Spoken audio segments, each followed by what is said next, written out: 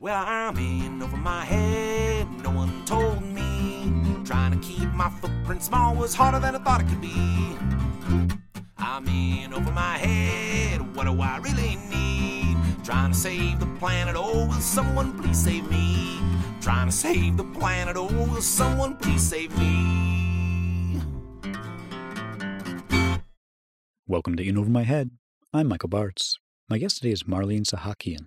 Marlene is an associate professor in sociology at the University of Geneva, specializing in the theme of consumption from a sustainability perspective. Her research focuses on the link between environmental concerns, daily social practices, and social equity, with the sociology of consumption as her main approach. She is a founding member of SCORI Europe, a network for research and action in sustainable consumption, and is the chair of the Consumption Research Network of the European Sociological Association. Marlene publishes in journals related to sociology and sustainability, and has authored several books, including co-authoring Consumption Corridors, Living a Good Life Within Sustainable Limits.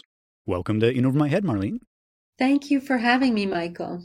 So while looking into the literature on degrowth, I came across the book Consumption Corridors, Living a Good Life Within Sustainable Limits, which I found educational, and many themes within it resonated with me.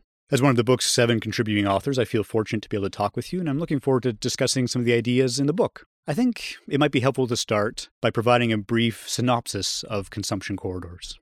First of all, it's a real pleasure to be presenting this book. And as you said, I'm one of several authors, and certainly another author might have brought another perspective to our conversation today. But for me, Consumption Corridors is really about recognizing that sufficiency is about limits and the good life, and that we can at the same time meet human needs and live a good life while also consuming not necessarily less, although that's probably the direction we need to head in, but enough.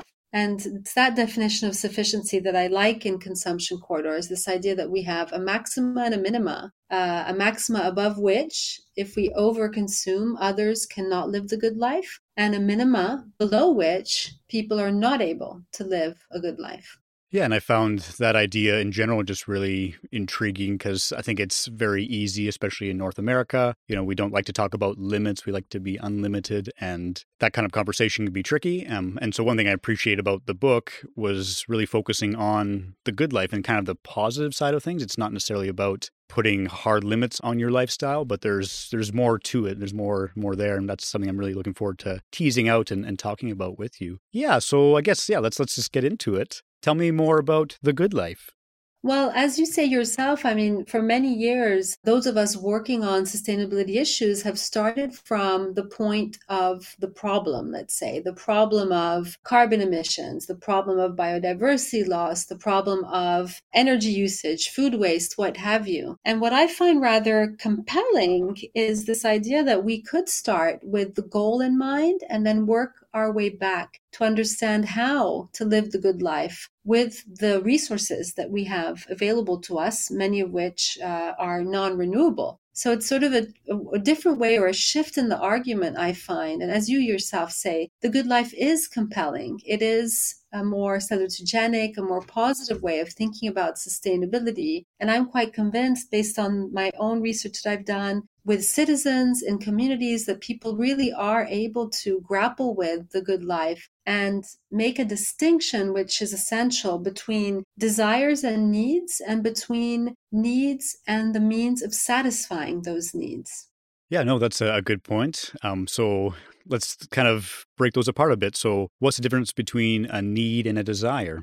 So it will depend on your background and how you yourself define these words. In the book, we defined needs as human needs that are potentially fundamental in some language that are definitely limited in number, that are satiable, and that are not interchangeable. And so we're tending here towards something that, anthropologists might frown at a little bit, and it's this idea that there are a set of universal needs. And for some, there are 9. For others, there might be 3. And here we're standing on the shoulders of giants because discussions around human needs really engage with a lot of very brilliant minds and philosophers. What we do in the book is in the annex, we propose different lists of needs so that people, we don't impose a choice, let's say, and we offer a range of needs, lists of needs that people can draw from, but they do share some similarities. For example, the need for participating in society and having a voice, the need for feeling safe and protected, and being able to distinguish those needs from the desire to have a larger TV set or the desire to go on vacation in Thailand, which in our language, at least in this book, are very different from human needs. I should also mention that one of our co-authors, Antonietta Di Giulio, with her colleague Rico De Fila, have spoken about protected needs. I like this as well because protected needs take us to what society can organize for and protect. And we cannot organize societies to fulfill everyone's unlimited desires, but we can organize societies to meet a limited set of needs for all people today and in the future. Yeah, no, I think that idea of protected needs is a great addition as well, for sure. Now, maybe tell me a little bit more about that. The idea of protected needs is really what can society plan for and organize, and maybe it helps us differentiate needs from more subjective understandings of well-being, such as happiness and life satisfaction. So, for example, I live in a city where public education is free and accessible. Healthcare system is a bit expensive, but it works well. We have public transport. We have a bicycle lane. So the city provides, and the city has collectively organized for a number of needs to be met. We have a voice in society through direct democracy in Switzerland. We feel safe, et cetera, of course, with some nuances, but you can organize for those needs to be met. You cannot organize for people to be happy. You can have a society that provides all these different services, what are called by Anna Koot and colleagues universal basic services. You could have services that cover education, public transport, etc., and you still can have miserable people. So I like this idea of protected needs because it helps us, I think, differentiate from what we call human needs in the book and what others call human needs, and this idea of being happy or not, being satisfied or not with your life. No, absolutely. And it gets kind of more to the root idea of those needs, because I think it's very easy to be superficial and think that I need certain material things, when in fact, although those things are nice and perhaps enjoyable, they aren't required for, as we talk about, a good life. Yeah, that's the key distinction, really, Michael. You've nailed it for me. It really is distinguishing the means from the ends, I think, is the easiest way to say it. I mean, a car, food, healthcare, education, all these things are satisfiers in Max Neef's language. And the needs are things like feeling protected, having a voice in society, participating, etc. Yeah. And so, yeah, you touched on that briefly. The satisfiers versus the needs. Explain that a bit more. What are satisfiers?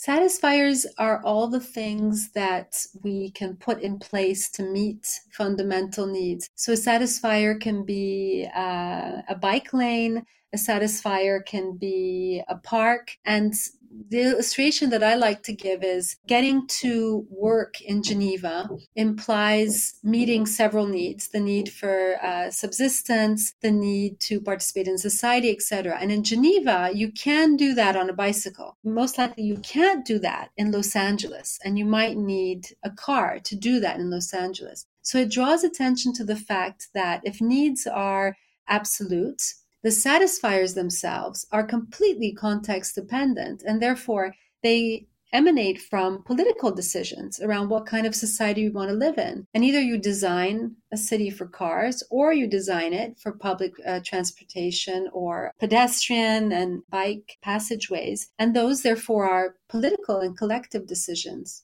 Yeah, no, I think that really was clarifying for me, because with those satisfiers, you're able to reach the needs in different ways, right? Because, yeah, I think as soon as you say, I want a certain lifestyle, how does that scale and how does that translate to people in different places and different times, right? My values might be different than someone else's values. So I think, yeah, breaking it down to what are the needs and how do we satisfy them, I found very useful, because then, like you said, it can be very context dependent.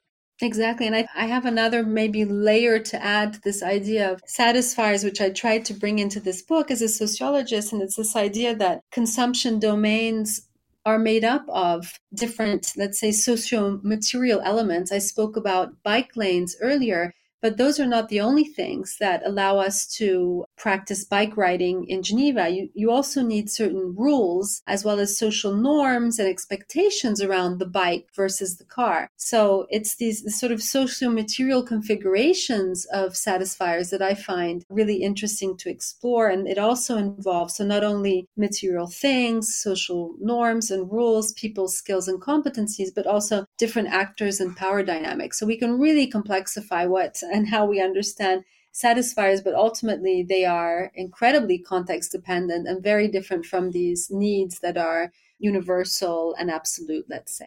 Yeah, no, absolutely. And I think that idea of the social norms is a really important one too, because like you said, you can't maybe force someone to be happy, nor can you force them to ride a bicycle. But I think if the majority of people are using public transportation or are biking, if you see a lot of people on the road biking, I feel like you're more likely to take a bike because it's the accepted thing to do and you want to fit in with society, right? Exactly. Yeah, we saw that during COVID here in Geneva. More and more people were not taking public transport, which is not necessarily a good thing, but for concerns around hygiene, let's say, at the very height of the pandemic in the first spring of 2020. And more people got on their bikes. And this really did create a normalization effect that I find quite interesting. And so values are not something that we hold or carry only in ourselves. For me, they reflect broader societal dynamics. They reflect culture. And so you can either have a car culture or a bike culture in a given city. And those things can change over time. Yeah, and can be planned for. And then you touched briefly on happiness. Like, how does happiness relate to the good life? Well, I think we can't disregard happiness. It is important. It's just something that we cannot necessarily plan for. So if I'm meeting with public officials here in the city of Geneva and trying to propose a strategy for the good life or a new objective around the good life within planetary limits, I cannot defend happiness as a goal because I know that it's a goal that is not something we can necessarily guarantee, let's say. But that being said, there's a wonderful article that came out recently in Consumption and Society, a new journal that I'm co-editing, about bringing fun back to the study of sustainable consumption, written by a colleague, Rick Welch. And I think he's onto something because it's true that, we do want to seek pleasure in the things that we do. Take shopping, for an example. Many people shop because it is a form of leisure. In the Philippines, there's a term for shopping.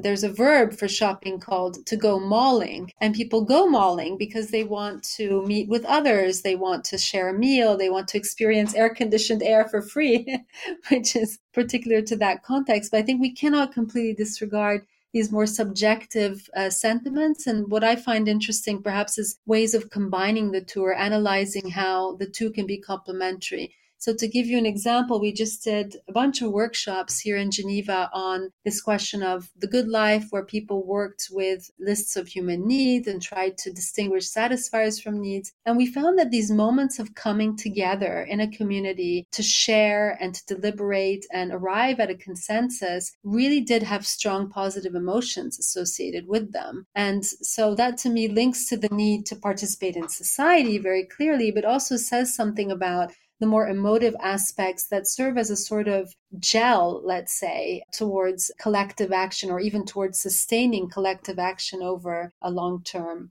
Yeah, no, and that idea of coming together and deciding on what is important also comes up a lot in the book too, right? It's not about necessarily individual choices, but it's more about the collective, right? Absolutely, yeah. I mean, we all, I believe, are very firm advocates of the idea of not over-individualizing responsibility. In fact, Michael Magnatis, one of our co-authors, has raised this issue in his own work over a number of years.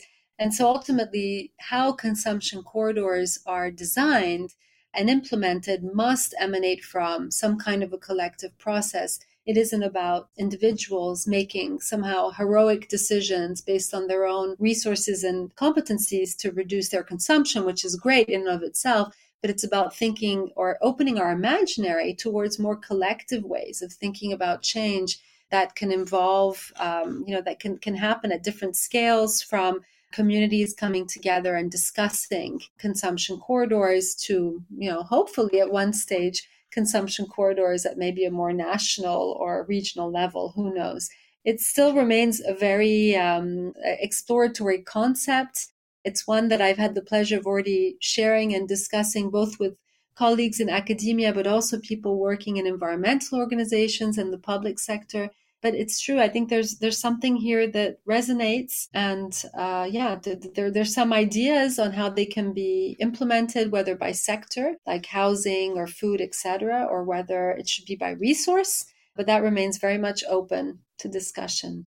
No, absolutely. And yeah, I think kind of going back to those satisfiers, if you're determining within your community, within your nation even, what you need to satisfy those needs, then I think that's a very interesting conversation. One other thing that comes to mind, generally when you're talking about the good life is the better life, and how, obviously through human history, especially in modern history, we've made lots of advances in healthcare and wealth, and our lives are generally better, right? We have a higher quality of life generally. So the better life is, striving to have a better life. How does that get in the way of the good life?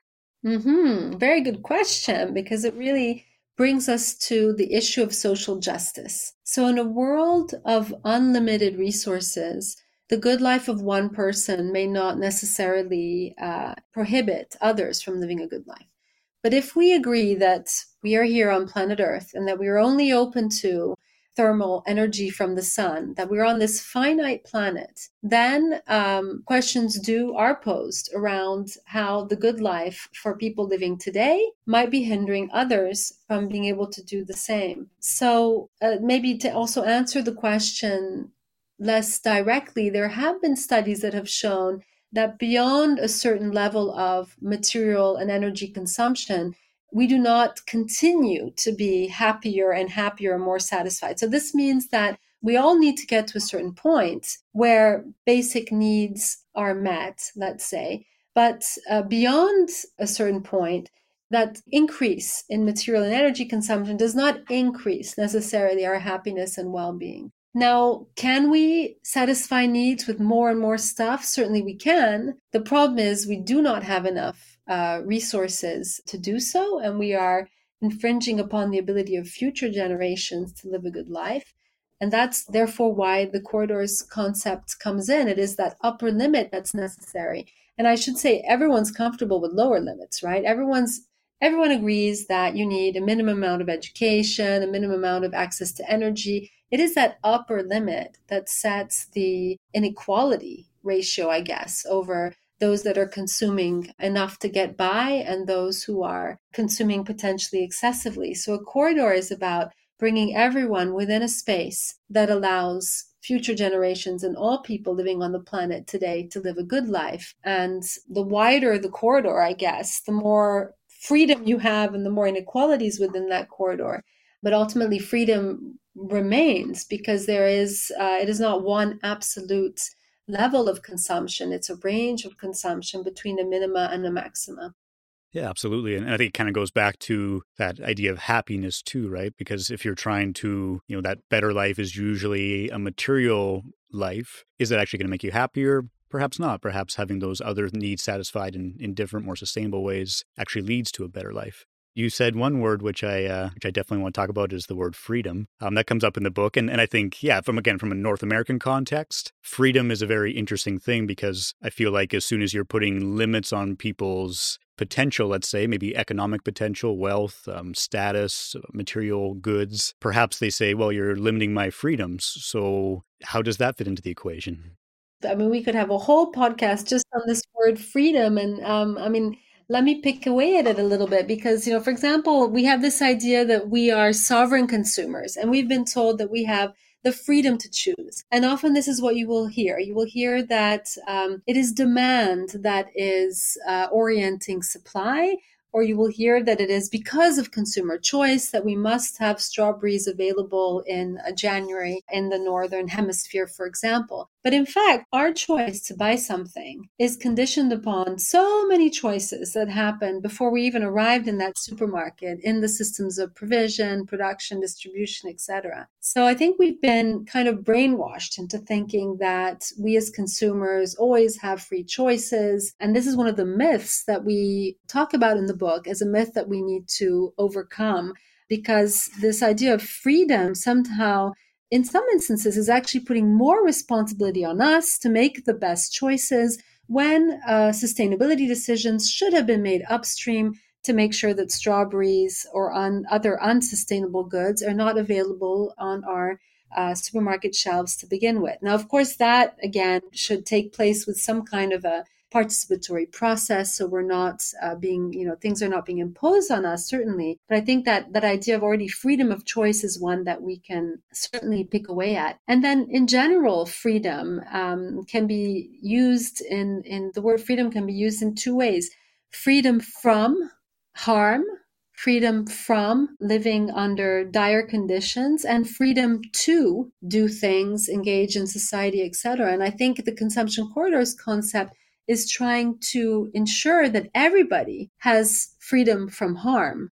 That is really central to our proposition, and that's why we need corridors and these upper and lower limits. Without the basic means for living a good life, we cannot be free. We cannot make any choices. So to us, it is sort of another way of understanding freedom from harm that should also be central to our discussions. Yeah, absolutely. And one thing that stood out for me in reading about freedom in consumption corridors was that idea of, again, back to the collective, right? As a North American, I kind of have that innate idea that we should have freedoms and freedoms are a good thing. But yeah, actually, for me, the pandemic really changed my idea on that, in that how do our freedoms affect other people, and how does limiting our quote unquote freedoms actually serve others, right? I know in the book there's a few examples of even speed limits and things like that. Like, we already set these limits on ourselves in order to protect our society and make a better society, right? Right, exactly. Limits are all around us. We don't like the word, but they certainly exist, as you say, limits on the number of years of education we might have in a given context, speed limits, credit limits. It's harder to find upper and lower limits together. In Switzerland, there are upper and lower limits for public housing by numbers of persons. This is something we worked on with Sylvia Lorick. What is a minimum amount of floor space you might need for a given family? And what is the maximum amount of floor space in a context where access to land is very much constrained? So again, this whole idea of, an upper limit being imposed by some kind of biophysical constraint. But if I can, I would love to address the point you made earlier about the good life and how people that are maybe living a good life want ever more, let's say, and are not necessarily ready to give up what might be seen as an escalation in aspirations towards living even better than our parents did, giving more to our children than what we ourselves received, etc. And this is where the degrowth argument, I think, is a rather good one. I mean, this idea of unlimited growth is really incompatible with an idea of a finite planet. So that's sort of fundamental. But perhaps just here, because I'm sitting in Geneva and rather an affluent part of the world, I did do some research with people that live a good life, that have multiple cars, secondary homes, etc., and that are quite affluent. And actually, when you talk to them about their good life, you realize that the standards that they adhere to around comfort, convenience, et cetera, are a form of social lock-in. And it is sometimes difficult for them to keep up with all of those standards, and at the same time, difficult for them to step out of those societal expectations. And there, I think we need to be having more discussions around what the good life really is, coming back to this question of fundamental needs and how they're met. And in another study, we started looking at people that live self-proclaimed sufficiency lifestyles that tried to reduce their square footage, that have given up flying, for example. And you will not find people that are miserable in any way. They really are also living a good life with much less. I don't want to glorify having less or nothing, because of course there are many people living in situations of precarity that need to consume more. But in general, this idea of enoughness, I think, is at least a societal dialogue that's really worth having. Yeah, you make a good point about just kind of the shifting goalpost, if you will. If you have a certain size house, suddenly your neighbors have a bigger house, so you need a bigger house, and then it just keeps going on and on. So yeah, that's a good, interesting point about that social lock-in, that you're always comparing yourself to other people. And yeah, and I appreciate that you've also studied people who are living with sufficiency and enough, and how they can live happily with less. Mm-hmm. But somehow those people actually collectively or within their communities and families decided to engage in sufficiency. Your COVID example is a really good one. We did a study also here in Switzerland with other colleagues on how everyday life was disrupted during the pandemic. And we found that many people were engaging in new forms of experimentation that you could sort of categorize as sufficiency. So they were, of course, not traveling as much anymore, maybe experimenting with new forms of mobility, like I said, biking and things like this, or baking bread, what have you. But we did see that once those constraints around social distancing were lifted, at least in Geneva, and other routines and rhythms of life took over once more, for example, commuting to the place of work rather than working at home, many of those practices disappeared. Not all of them. But to me, this evokes the idea that when a constraint is imposed, if that constraint is then lifted, there is kind of a return to normal. Routines and habits are really difficult to change, even when people experiment with different ways of doing, which leads me to think that somehow some form of collective reflexivity is also needed. Again, this is why I think this conversation between needs and satisfiers is so essential, to really have us reflect on what is the good life for us and how do we get there. So we do need regulation. It would be great if consumption corridors were just imposed on societies, but at the same time, I think societies collectively have a responsibility to be having these discussions and reflections. Yeah, I think that's a challenging one with imposing regulations, right? So yeah, the pandemic is a perfect example. Obviously, people adjusted their lifestyle because they were forced to. And I think you could do that on an environmental case too. You could force people to, like a carbon tax, for instance, is a very good example that you're trying to change people's behavior by pricing fossil fuels. But yeah, what I like about degrowth generally and even consumption corridors is that idea of choice, and that as a society, as a community, like you're choosing to make these decisions and you're choosing to change your lifestyle. So do you feel like when it's actually a collective choice that you have a better chance of making a long-lasting change? That is the premise, I guess, or the hope behind many participatory approaches or participatory action research. Where here I've been doing one. I've been doing some experimentation with communities for a European project called Dialogues, where we're experimenting with something called citizen action labs, and I've been able to gather with my co-workers some. It's like a core of maybe 15, 20 citizens. But over time, some 120 citizens have participated. The aim is for these citizens to propose climate action plans in their communities.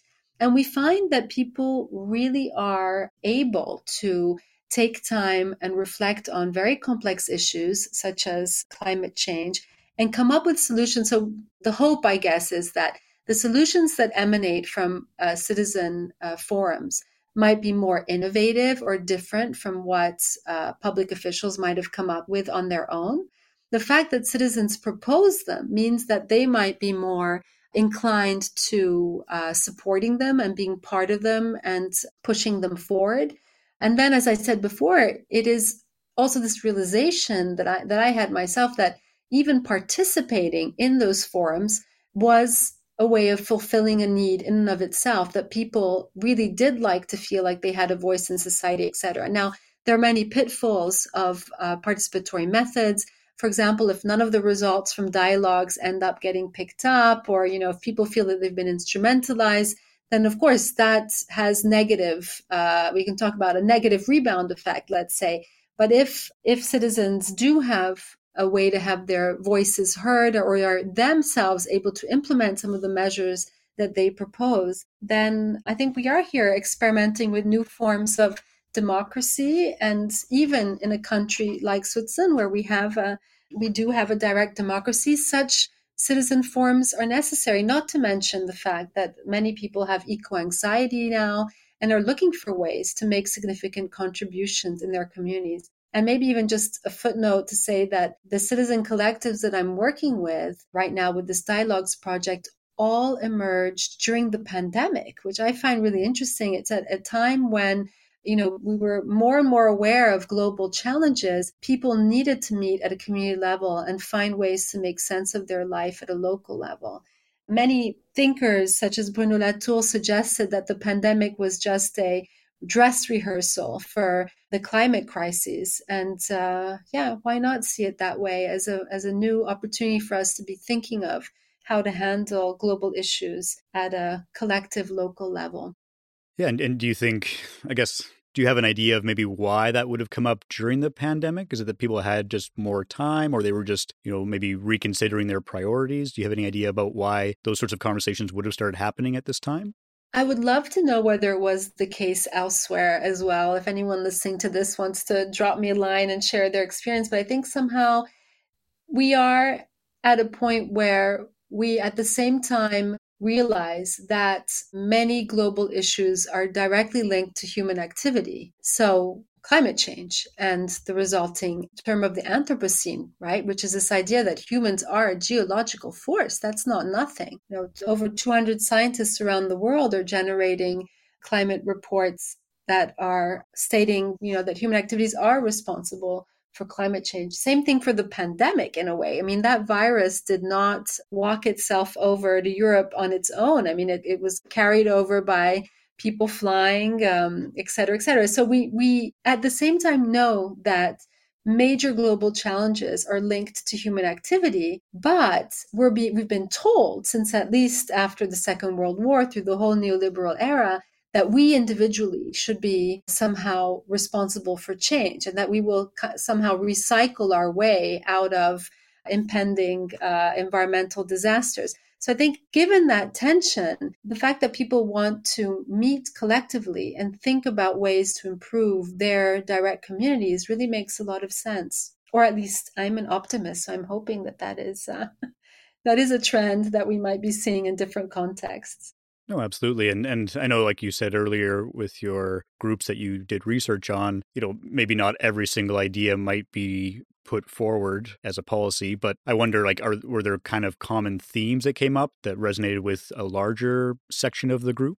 Yes, yeah. And I should say also that in Dialogues, the idea was to propose initiatives that citizens could implement themselves, so they could work for collectively. So there were broader structural changes that are needed. I'll give you one example. There was an unexpected idea or initiative, which actually is substantiated by the literature and degrowth. And people came up with the idea that they needed to be able to reduce their work time or have more flexible work arrangements to be able to invest more time in their communities. And maybe the COVID experience had contributed to this. So what do you do? In that case, it's much bigger than what a citizen collective can organize for, because it has to do with workplace regulations or, maybe even national standards or what have you.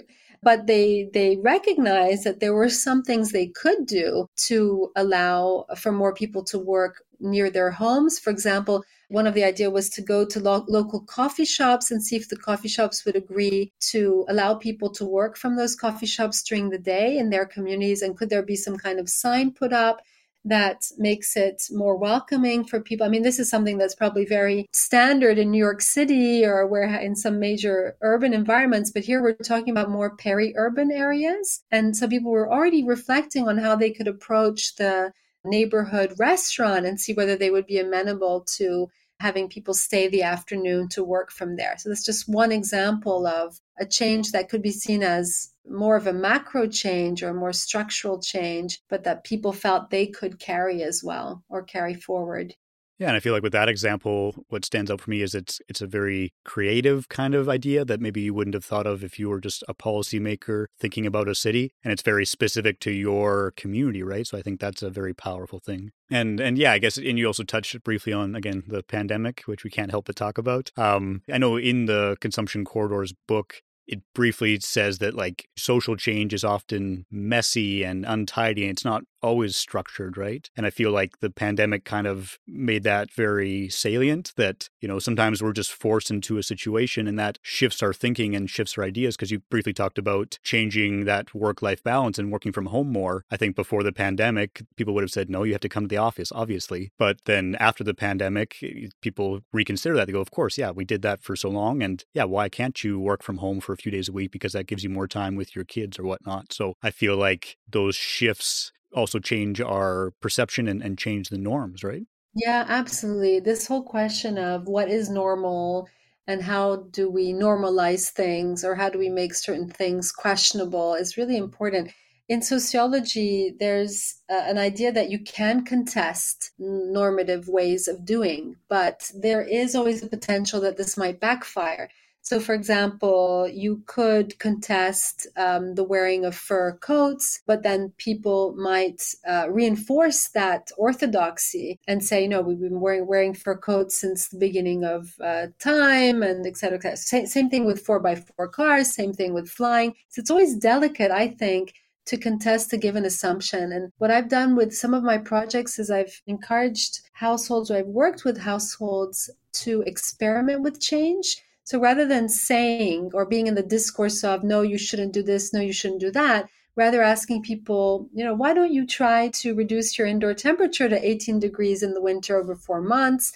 It's a challenge. It's something that other households are doing across Europe. This is something we did for the Energize project, and get people to experiment with what a new microclimate might feel like. Whether or not they attain that 18-degree goal is irrelevant. It's more about making comfort something that we can discuss and sort of taking people behind the curtain to question their own normative assumptions around comfort. Why am I wearing a t-shirt all year round indoors, even in the winter? And isn't that something we need to maybe think about or reflect on? So I really like these ideas of or approaches that try to experiment with change. Of course, I've always done this more at a micro level, working with households, and we need to scale up and we need to reach a lot more people. And there, I think, well, your podcast has a role to play. And maybe also working with media partners and trying to challenge or raise awareness around these forms of experimentation with broader audiences.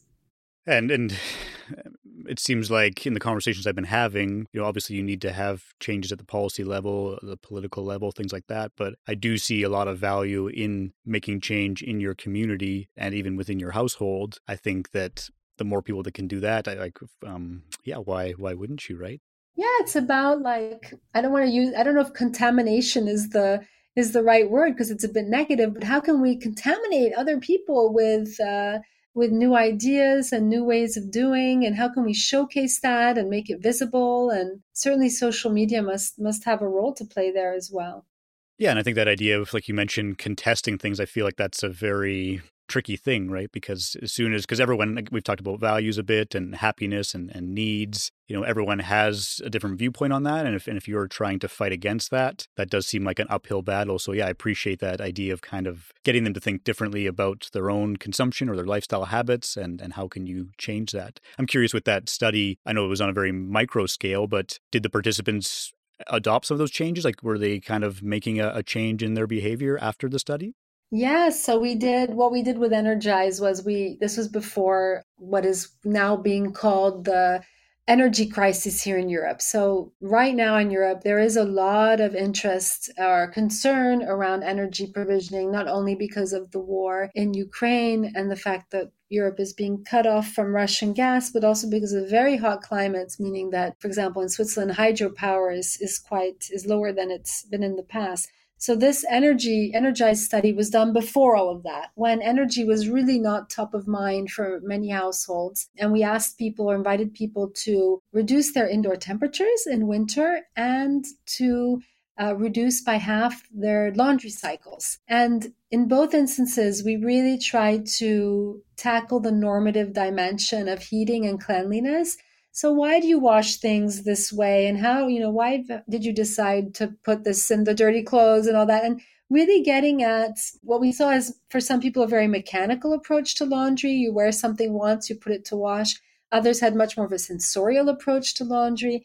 But in all cases, whether related to laundry or to indoor temperatures, the interventions that we did really were kind of a rupture in their routines and habits, and had them in a rather, let's say, friendly environment where we were not judging or moralizing their consumption anyway. We had them experiment with new ways of doing. And we found that after the challenge, some 3 to 6 months later, people had managed to keep their energy usage down around heating, which is quite significant. Laundry is less significant, but we wanted to touch on hygiene and cleanliness, something really personal and interesting to tackle in terms of social norms. Yeah. So quite a good result. And some media around a household in Geneva, actually, a before and after piece in the Daily News, which I think really did also contribute to showing, as I said, demonstrating that people can find new ways of doing things without necessarily compromising their comfort, actually.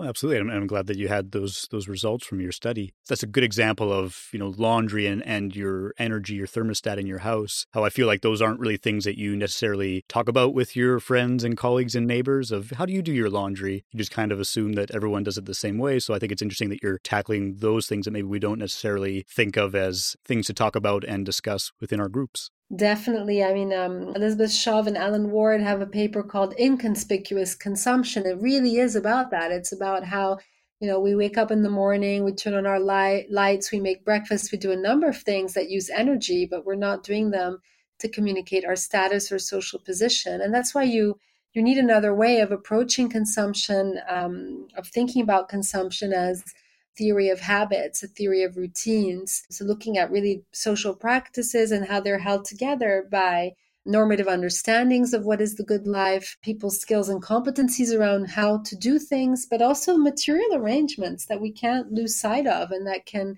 lock us into certain ways of consumption over others. I always say actually that, we think about bike lanes versus highways as a very clear way of thinking of the distinction between more sustainable and unsustainable forms of mobility. But oftentimes this normative dimension is just as hard and rigid and difficult to change, but maybe invisible to the eye. This idea of social lock-in that I evoked earlier, really trying to challenge normative assumptions around the good life, which I think Consumption Corridors does in the sense that we really try to contribute a new language, a new discourse around human needs, social justice, and freedom within limits to bring forward a new way of talking about what is the good life.